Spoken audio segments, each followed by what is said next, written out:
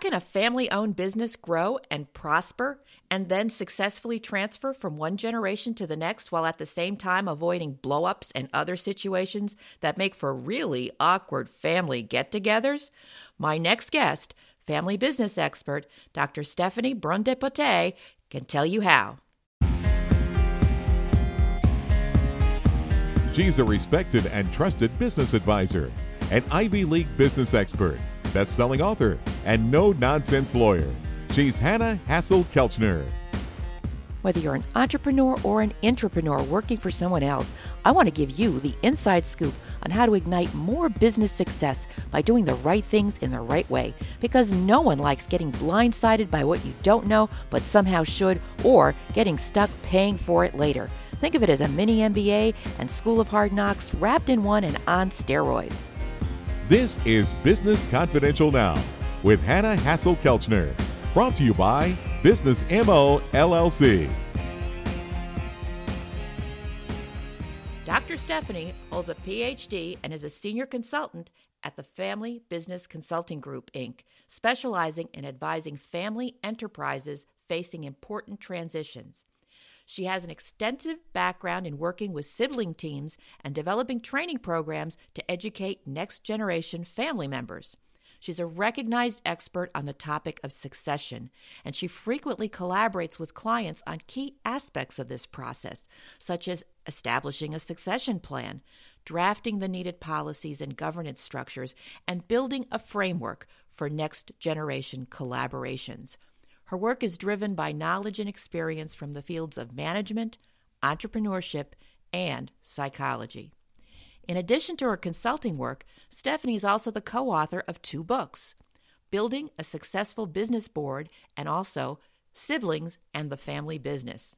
I bet that's got some good stories in it. These are 2 well-regarded practical books published by Palgrave, and we'll have links to it on our episode page.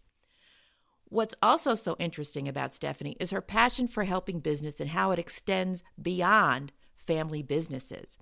She serves on the board of Kate's Club, an Atlanta nonprofit whose mission is to empower children and teens after the loss of a parent or a sibling. What a privilege to have her on the show today. Welcome to Business Confidential Now, Stephanie.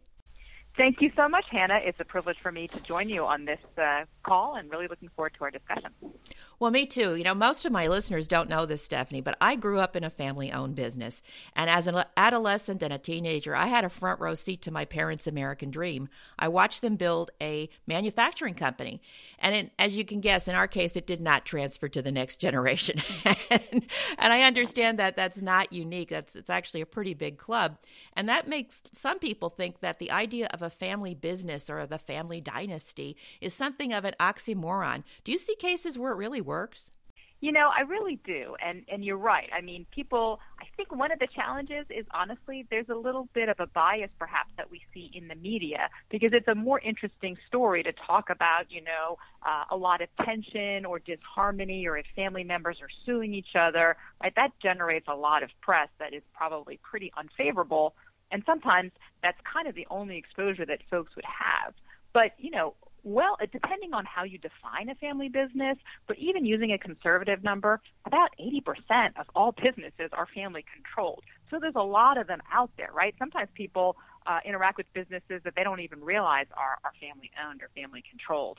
And I see businesses, I think we're privileged because we often work with family businesses that have enough humility perhaps to realize that, we're going to go through some interesting challenges as we try to continue to collaborate together and we have that intersection of family and business.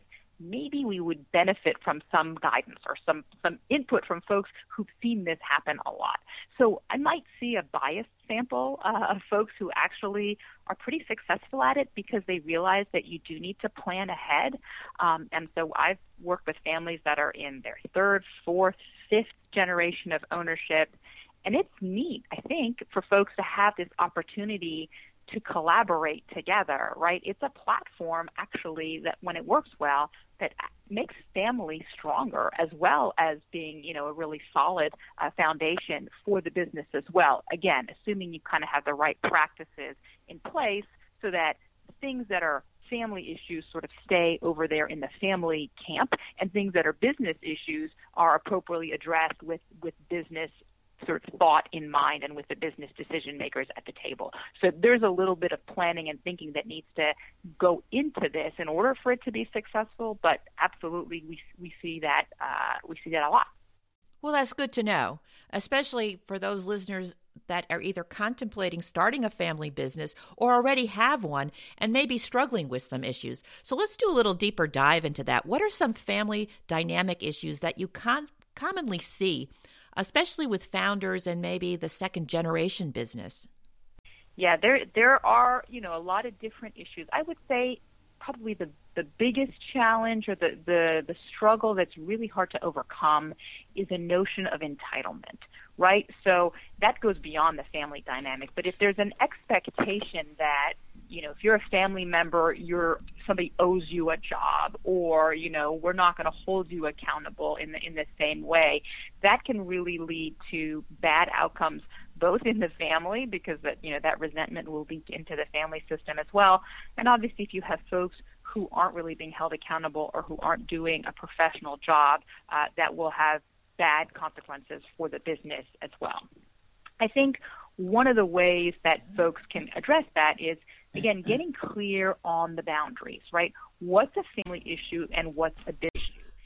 Often in that first and second generation challenge is a lot of the goodies, I guess, kind of are coming from dad or mom, but it's really coming from the business, so it's not really clear, right? I mean, people are getting a company car, et cetera. And so if we engage in those kinds of behaviors, but we don't really make clear what you need to do in order to earn those opportunities, it can create a lot of challenges, especially going down the road, right? It's one thing if mom or dad is at the helm of the enterprise and they're making decisions about, who gets to have a phone, on the company and what kind of job allocations are being made, et cetera.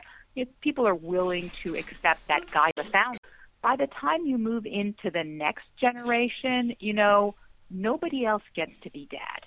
And so that can be a very hard challenge on the family dynamic thing. If there's a sibling who is really going to be at the helm of the business, he or she is the most capable and really is adding value for the company that way. If they haven't done a good job of being clear about how we make business decisions, it can start to feel for the other siblings like, you were trying to be the boss of me. And then again, that, if we're looking at it from a family paradigm, that's not a really healthy conversation. If we're thinking about it from a business paradigm, okay, well, somebody is the boss, right? And they do have to make certain kinds of decisions. And how can we get comfortable about that? And so that requires a little bit of planning. Well, I can also see, depending on that sense of entitlement, non-family members that are employed in the company, if they perceive that, that's just going to reduce their employee engagement in the company and create other dynamics that aren't going to be very helpful. No, you're so right. Absolutely. And it creates resentment, right? I think, there's this notion of, are we business first or are we family first, right? And so, again, in family business, often it's a paradox. You want to be both. Optimally well-run family businesses understand that family members who work in the business, we want them to be held accountable like other employees, but they're not just like any other employee. And it's a little bit artificial to pretend that they are, because everybody knows, right, that this is the boss's daughter or what have you. However, if you have, again, if that becomes sort of an entitlement, and just because you're somebody's family member, everybody gives you a pass, and somebody then, is working on the same team with you, but you're not really carrying your weight, that really will create frustration. And, really capable people will leave. They'll think, well, gosh, I won't have a career opportunity, or one day this person is going to be my boss. And I don't have a lot of confidence in their capabilities, and I think the ship is going down, right? So there's a real risk to the business that you're going to lose really key people. Either they'll check out, like you said, because their engagement will come down, or they're actually going to flat out leave. And I'll also add that sometimes you see that happening even within the family, so that you may have family members who who have a lot of capabilities and are really working hard.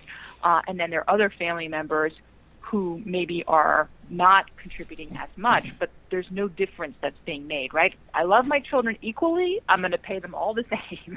Well, I hope you do love your children equally. I mean, of course, that's entirely appropriate from a family standpoint. However, if we don't recognize that compensation should be related to performance and there should be some sense of what would it cost me in the market to get this job done by somebody else, if you don't have some element of that objectivity in the system, what you may end up with is that the family members who aren't really contributing are the ones who will stay. And the ones who are very capable, guess what? They could probably go get a job somewhere else. And they might get so frustrated with this that, your most likely successors or your most capable family members, in addition to your non-family folks, might, just check out and walk out the door. And that happens in non-family owned businesses too. If contributions are not recognized, people get frustrated and they go where they are recognized. It's really simple like that. But when it comes to making the transition from the first to the second generation, what are some of the biggest challenges that you've seen? Can you give us an example of one that worked well and maybe one that didn't work so well so we could learn from it? Sure. Yeah. I mean, I would say, the quintessential challenge that we often talk about in the world of family business is about letting go, right? And if it's a founder, they've built this business, their entire sense of identity is so wrapped up in their business, right? They've put all their blood, sweat, and tears into building this enterprise. Often they've been tremendously successful. So they have a lot at stake with the business. And so it can be very hard for them to feel like the business, their baby can continue without them. But of course, what you really want is, in order for that business to thrive, the business has to be able to thrive without you. I've had conversations sometimes with CEOs to say, do you have a business or do you have a job with 500 helpers? Right? So if the business cannot function without you, you might not really have a business. And so helping folks to make that transition, both from a business system standpoint, it's not uncommon, right, when businesses, I'm sure you see this all the time, Hannah, right, with entrepreneurs that kind of have that hub and spoke model. They're right at the center of all the key decisions. And that works fine when the business is starting out and it's nascent and there's a small team and frankly, how else are you going to get it done? But as the business continues to grow and scale, you have to be able to let go of some pieces of it, and that can be hard for a lot of strong, driven founders. And so that's a struggle. And part of that struggle then will become when it's your family members who are stepping in to some senior roles and you want to transition the ownership of the business to your kids, do you feel confident that they're capable? Does your senior management, non-family leader team, do they also feel that individual or that team of siblings is going to be able to sort of step into your role? And frankly, even for founders who do a really good job and emotionally they have other plans and things that they're ready to do and they're excited to transition, they will leave a tremendous shadow.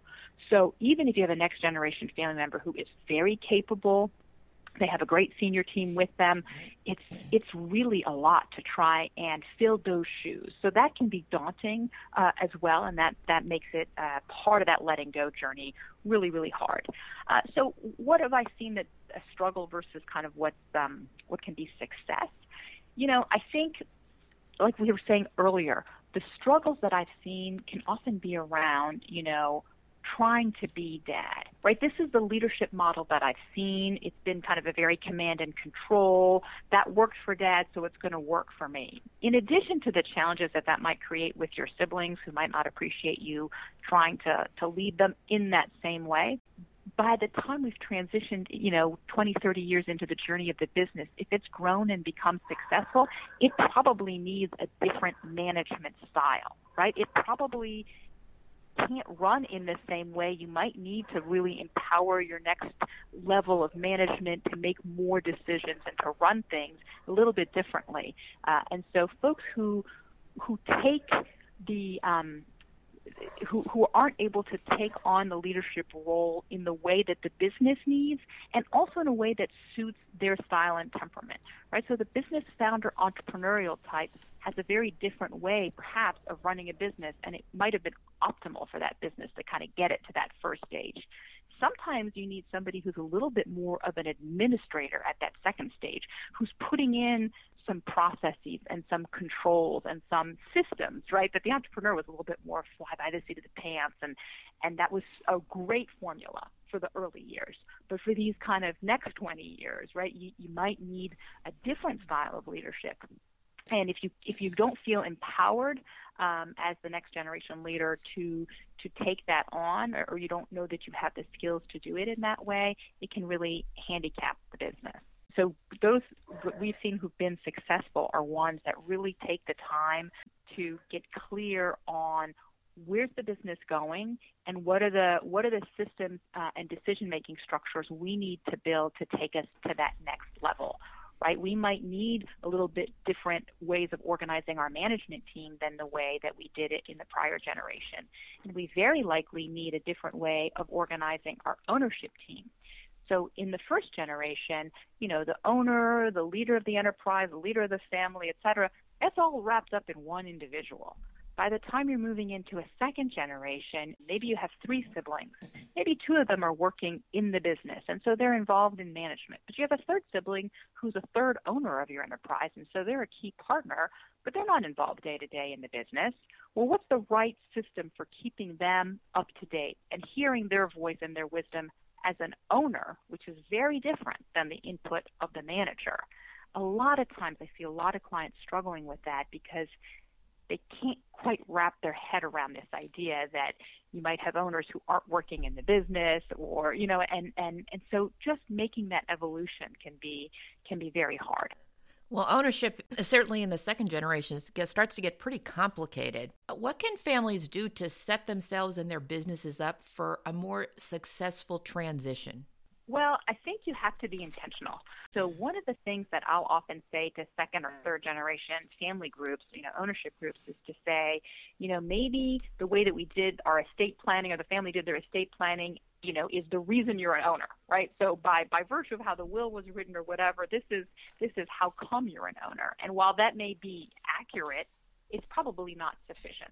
Right? So as an ownership group, you need to get aligned as to what's your vision for being owners. Why might we be the best possible owners for this business? And all the owners need to get in a room and get aligned on that. And so that really helps a lot, is getting kind of alignment in terms of what's the vision of the ownership group for this business. Are we aligned, for example, on how much risk we want to take? That's something that the owners all should have a voice in, right? Now, the management team may have to educate the owners around, well, what are the types of risks we have to encounter in our industry, right? Is this a fast growth industry or a slow growth? How much competition are we faced with? Are we looking to make acquisitions in order to really kind of strengthen our position in the marketplace? As an owner, even if you're not working in the business, it's your responsibility to be sufficiently knowledgeable that you can participate intelligently in those conversations.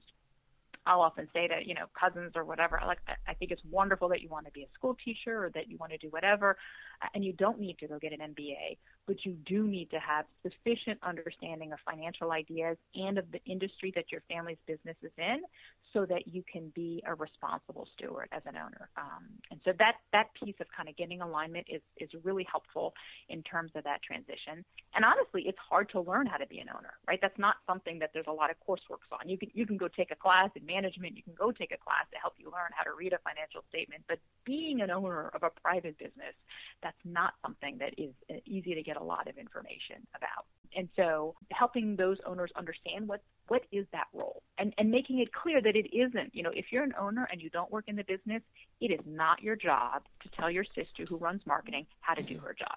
Okay, that's not appropriate, and that's a boundary violation. However, your family members who are running the business day to day do owe you some communication and transparency about where is the business going, right? It's not, there has to be good communication and appropriate communication, kind of both directions. That's a piece on the ownership that can be a struggle, in particular in that first and second generation transition, like I said, because disentangling those roles is a big leap for a lot of families. It's just something that they didn't ever think about.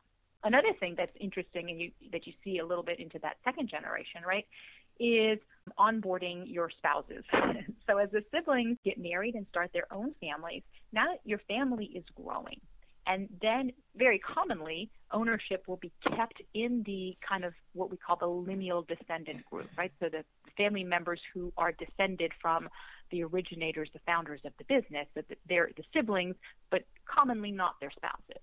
So if the spouses are not owners of the business, but we want them to understand a little bit about what's going on so that it doesn't create frustration, managing this boundary. There's a classic example of, we're at family Christmas dinner and then a bunch of them go off in a room and close the door.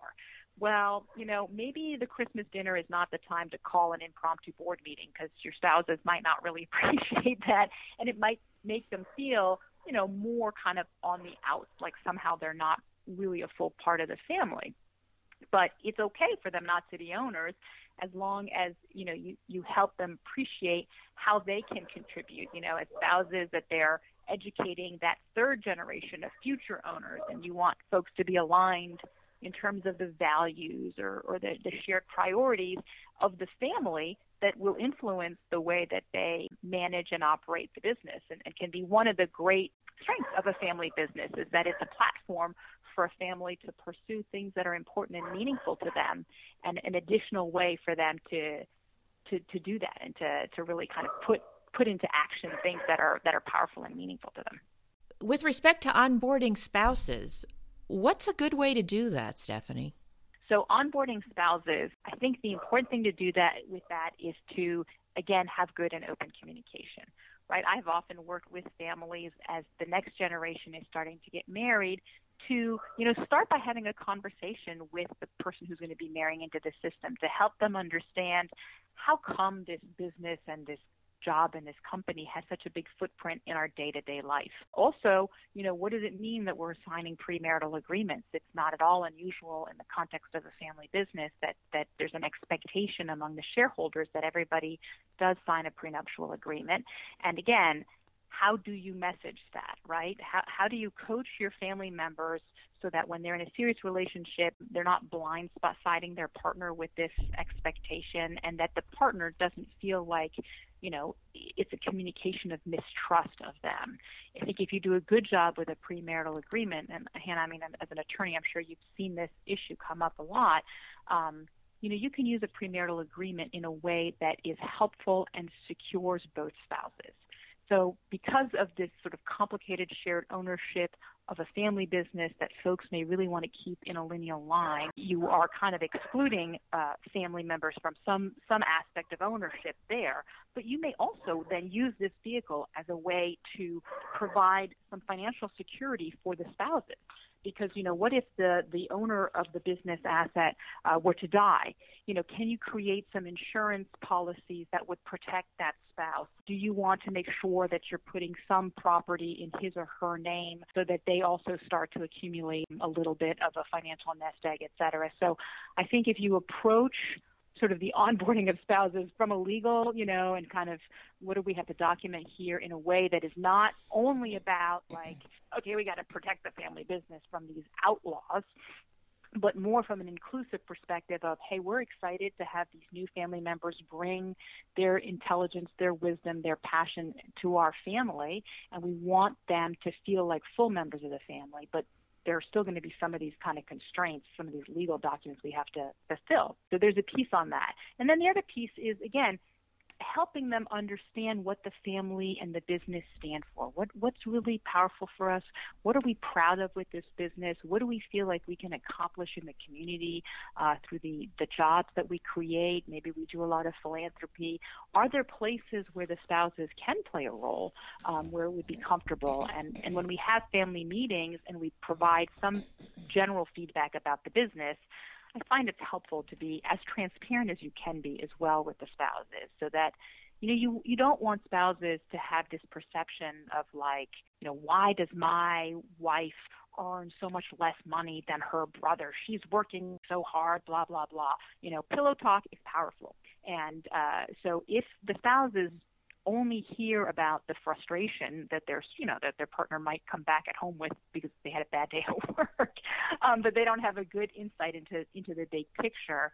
You can have spouses that sort of add to tension as opposed to being really a net positive for the family. And I've seen many, many spouses where they are a huge asset and a huge benefit to the family and by extension to the business.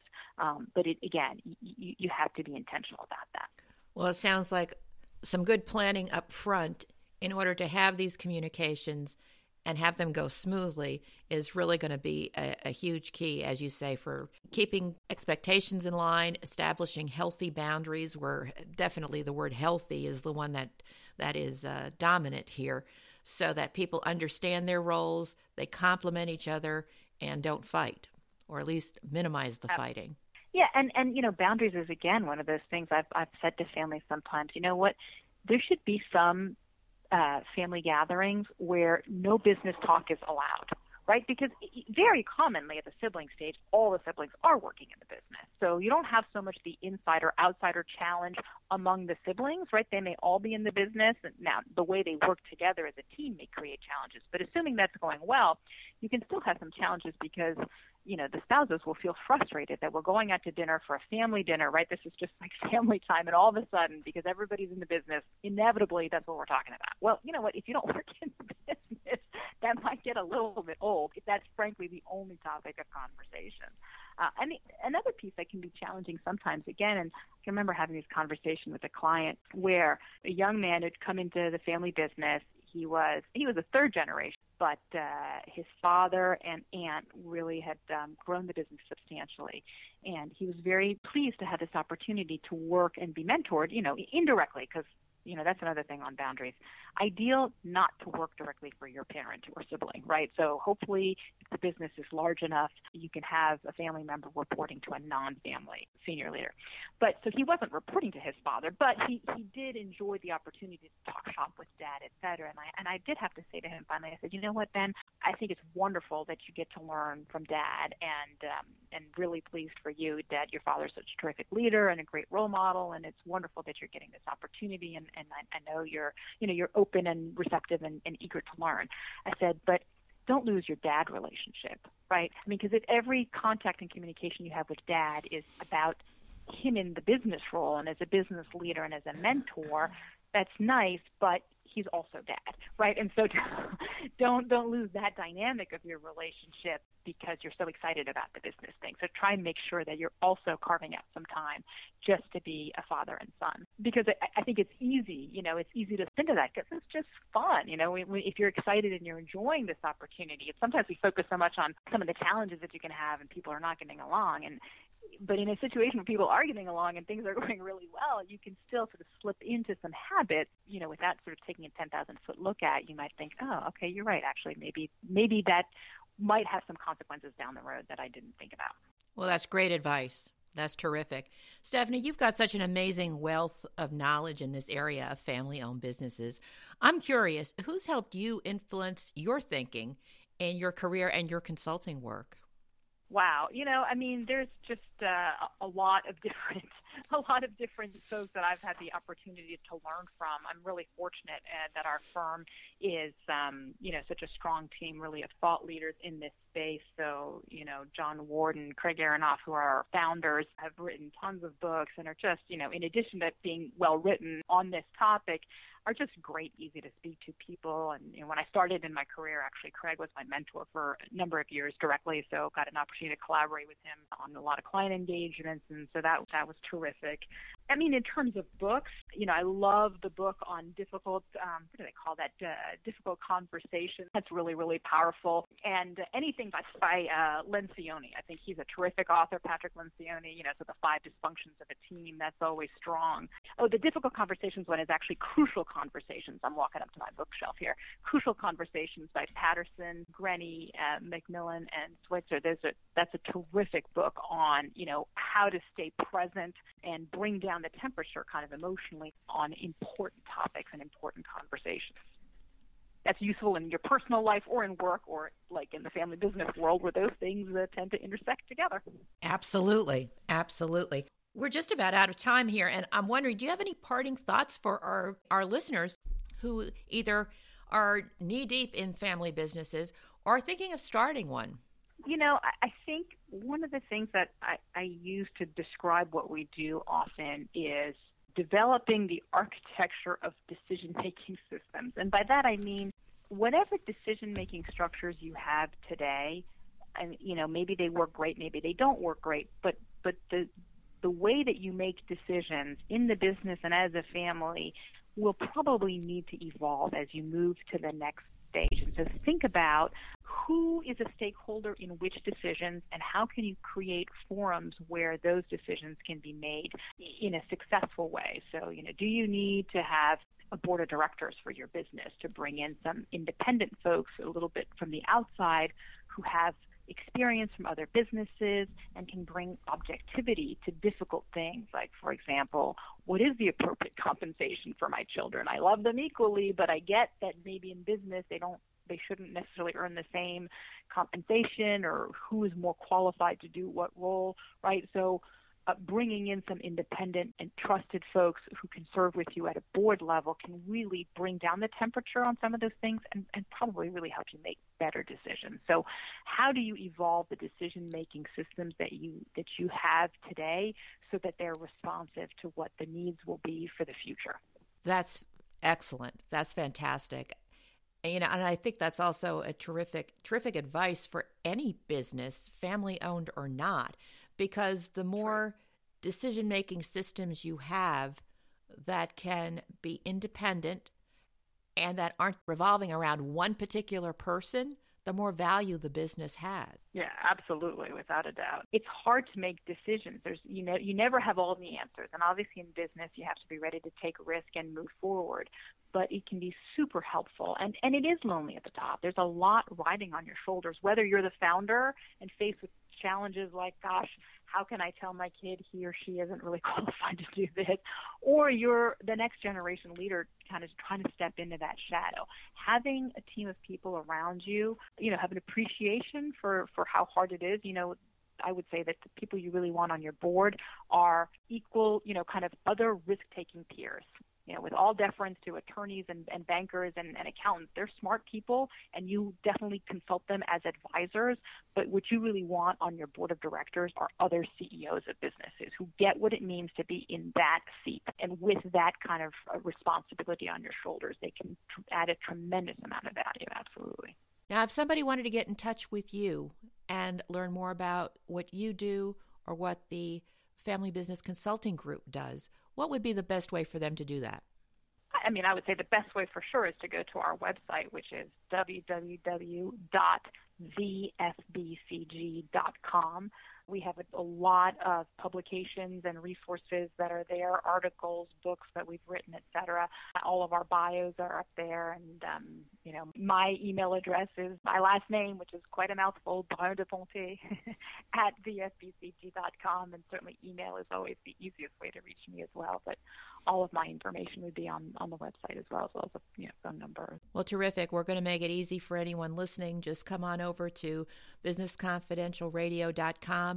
The episode will be there along with this fabulous recording, and the contact information will be there as well as references to your books and some of the influencers that you've mentioned. So, Stephanie, thank you so much for sharing your wisdom, your experiences, your expertise. This is definitely a very specialized area and a very important area when you stop and consider how many different types of businesses are either, the mom and pop shops or family controlled, some very, very large ones that have been able to transfer for many generations, thanks to the help of people such as yourself. So thank you so much for being on Business Confidential now. Well, thank you for having me, Hannah. I enjoyed the conversation, and I hope you and all of your listeners have a wonderful day. Thank you so much. Giving you the inside scoop on how to ignite more business success by doing the right things in the right way. Business Confidential Now with Hannah Hassel-Kelchner. Brought to you by Business MO LLC. Thank you for joining me today on Business Confidential Now. You can get more information about today's guest and the resources we mentioned during today's show in the episode notes that are located on our website, businessconfidentialradio.com. Sometimes we even include some bonuses and goodies, so be sure to check it out. That website again is businessconfidentialradio.com. And also don't forget to subscribe to the show. That is the easiest way to keep up with the show and our guests, those thought leaders, experts, and authors who are transforming businesses behind closed doors around the world. Let them help you too. Subscribe today for easy access to the business information you need to succeed. You know, the reason we call the show Business Confidential now is because you don't have time to wait. So just do it. Subscribe now and leave a review. We want to hear from you. We want you to be part of our growing Business Confidential Now family. Tell your friends and colleagues so they can subscribe too, because the more subscribers we have, the more great guests we can bring you, and the more business intelligence you'll have available to ignite and fuel your continued business success. Have an idea or a topic, a guest that you'd like to hear on Business Confidential Now? Contact me at the website, businessconfidentialradio.com, and connect with me on social media too. We'd love to hear from you and stay in touch. Next week, Business Confidential Now with Hannah Hassel-Kelchner will be back with more of the business intelligence and inside scoop you need to succeed. Till then.